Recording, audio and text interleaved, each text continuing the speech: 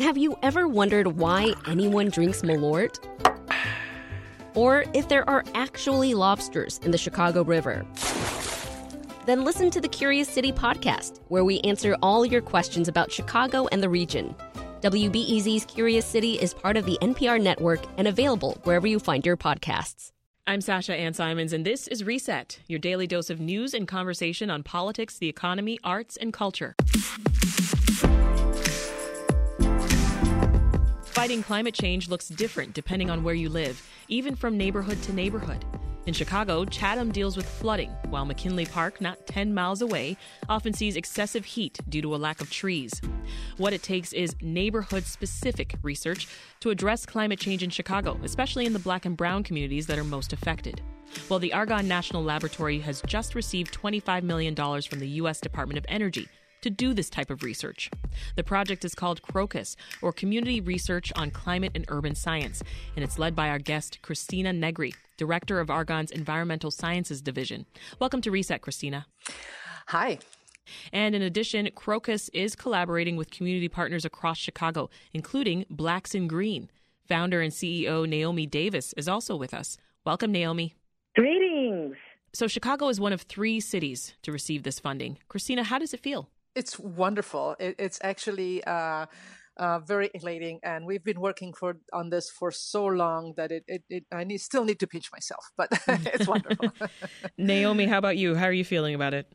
Oh, just elated. And in the pinch yourself category, we are definitely doing that. We are shocked, first of all, because Argonne's approach to community collaboration has been so breakaway, so groundbreaking, so different from the typical ways that Black communities, brown communities are approached by researchers and other institutions. It's really been a breath of fresh air. What do you mean by that, Naomi? The typical ways that the these typical communities... ways are, they'll call you at the last minute, ask you for a letter of support, not necessarily write you into the budget. They're going to talk about you, but they're not going to consult you as a subject matter expert. These are very, very well-known mistakes that our cousins across town typically make when thinking about how they're going to write a grant, get funding to do work. We call it the Help the Negro industry. The Negro never gets helped.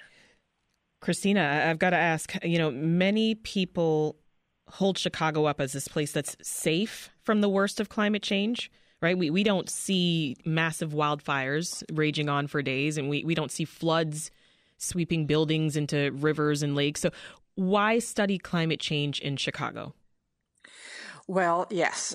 For one side, we obviously don't have such extreme concerns or impacts from climate change. But as many of my colleagues who study this can tell you, climate is going to be more severe going forward. And what Chicago is likely to see increased floods, increased heat waves, and precipitation is probably going to be always with us, but it's not going to be following the usual pattern of milder precipitation. It will all come all at once, and we've seen this often. And the extent to which we have tremendous precipitation is before our eyes. So that is really what we need to be prepared for: increase in hot spells, a larger number of days where we are going to be really, really hot, as well as these intense precipitation events. That's going to be really super strong.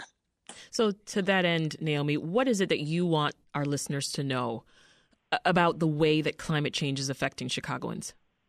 Well, we know through the film Cooked, Survival by Zip Code, that Black and brown communities are especially vulnerable to death by heat, and we're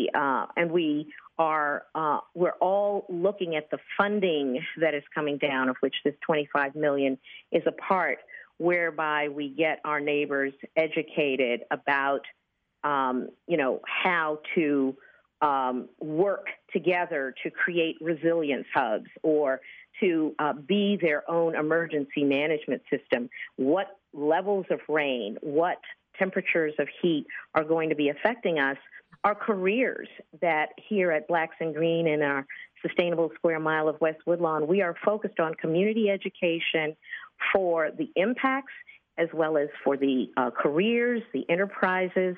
And when we are starting a pipeline at the school level, junior high, with researchers like Argonne, we are letting our children know that there are extreme dangers and extreme possibilities for self-help that we're cultivating right here at the neighborhood level. Christina, Baltimore, Maryland, and Austin, Texas, those were the other two cities that received this grant. What do you think that these three cities together can help us learn? And how do they fit together?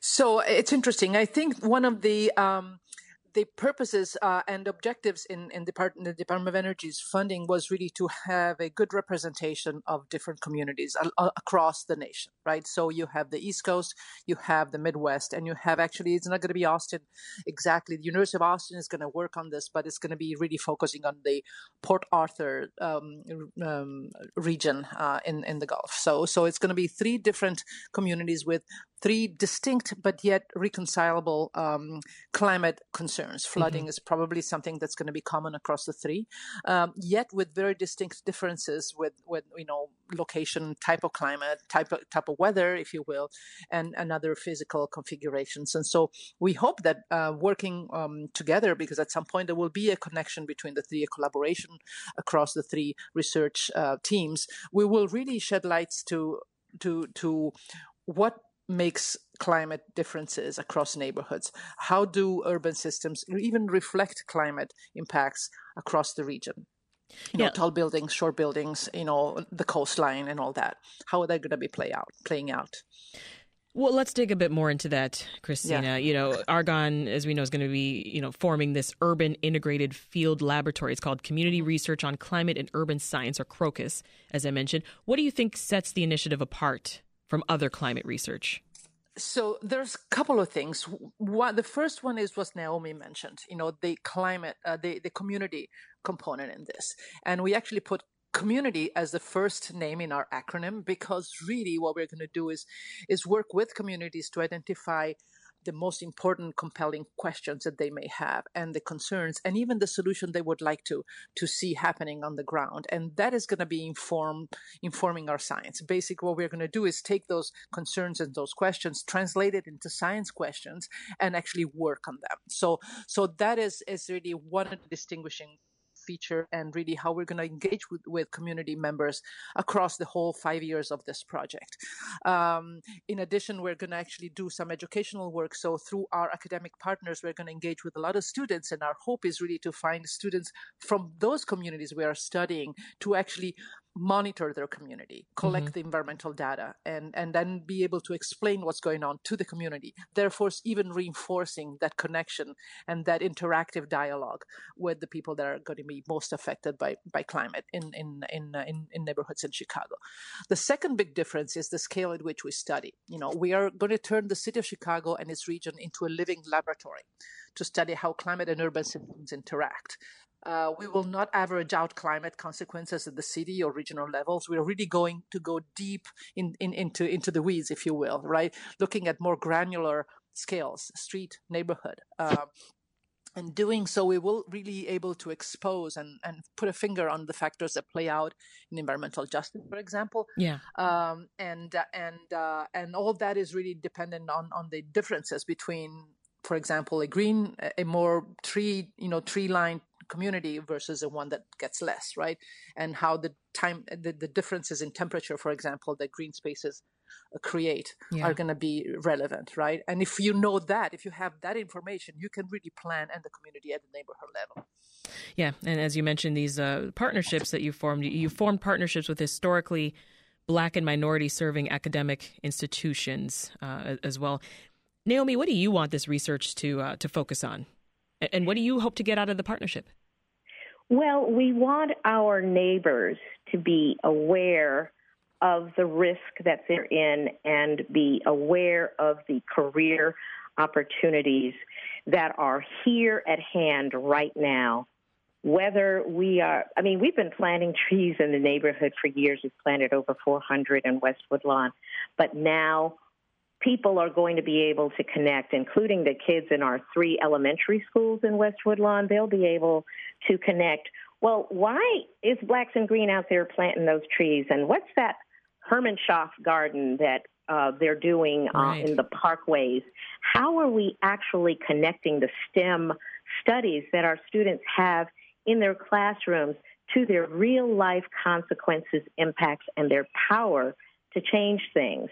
So we're looking specifically at how we're going to be studying the impacts of heat and how energy justice folds into this. We just finished having a Black Energy Justice retreat where we're talking about how to end energy poverty. Well, what are the levers and the dials that neighbors can put their hands on in cooling their homes, the decarbonization initiatives that we're engaged in? All of the work with Argonne that we'll be able to do will be intersectional. It'll pull together all of the various programs that we're working on and let people understand that they are the change agents that are necessary for this improved quality of life. So definitely careers, enterprise, and in our households, why we're weatherizing, what does it mean when the body shuts down due to heat, and how do we impact our utilities who are shutting off Black and brown households at a disparately impactful rate than the rest of customers? All of these things are connected. Neighbors are going to learn this hands-on in the field, instrumentation reading, scientific reporting. So exciting. How do you want these results to inform the city's transition to a green infrastructure to make sure it works for residents of Black and brown communities? Well, we want to make sure the city is sending the right amount of money into the Black community, the brown community. We want to be first because we've been last for far too long. So when we talk about equity, when we talk about leveling the playing field, we're talking about really prioritizing finances, dollars. And so when we have the opportunity to plant more trees, don't send them to the north side, as the city has been doing. Invest those infrastructural units in Black and brown communities. We want the city to understand that it is a matter of walking the walk, not just talking the talk. Christina, part of this grant is to take what's learned here and then apply it to cities across the country, right? If the focus of this research is hyper specificity rooted in place, what do you think can be gained from applying this to other cities with different topographies and stressors? So no, the focus the focus of the grant is really Chicago region, right? But we as scientists need to evince, in our research, what is the general processes and what can we learn that is generalizable elsewhere. And we think there's many other cities, particularly in the Midwest and the Rust Belt, that are quite similar to Chicago in many ways, socioeconomically, the way the fabric is heterogeneous, some of the drivers and so on. So we really hope we can actually do that with our work. So it'll be our job to elucidate what is very specific to the Chicago region and what actually indeed is going to happen, can happen other places, right? And the fact that we have two more colleagues, if you will, two more urban integrated field labs to communicate with and connect will really help us establish those similarities across regions that could be geographically different, but not necessarily so different at the end. And the important thing in all this is really that what we mentioned about communities and all that is really that we are going to bring together the study of the physical and the human factors together, which is really something that not always happens. So that's going to be a big thing. Right? Well, briefly before we go, Christina, this was just announced this week, so we know it's very new and it's fresh, but can you tell us next steps? What can we look out for? Yes. So Lookout For is really, we are getting organized as we speak in trying to really plan for the next 3 months. And so we are really planning all sorts of different things, practical things within the team to get organized. But we are going to be reaching out soon to all our partners and be sure that we're going to have a lot of announcement and community meetings and other things that will be really helping us start to set the stage for what we're going to do. It's going to be 3 years and we're going to 5 years, and we're going to plan for instruments being placed all over the place and getting permits and all that, so we can be operational. Yeah. Time to get to work. That was Christina Negri, director of Argonne's Environmental Sciences Division, and Naomi Davis, who's founder of Blacks in Green. Thank you both. This episode of Reset was produced by Linnea Dominic and mixed by Ethan Schwab. For more conversations on the news, politics, the economy, arts, and culture, subscribe to this podcast. Be sure to leave us a review and rating. It really helps other listeners find us. I'm Sasha Ann Simons. Thanks for listening. Back with more tomorrow.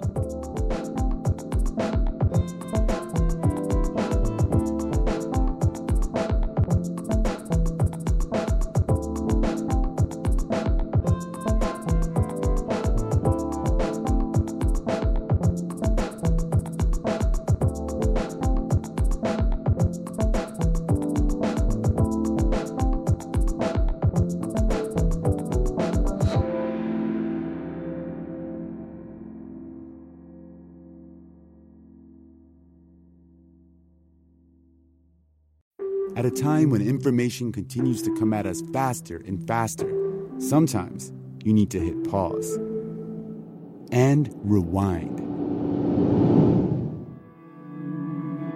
NPR's Throughline takes you back in time to the source of the news stories filling your feed.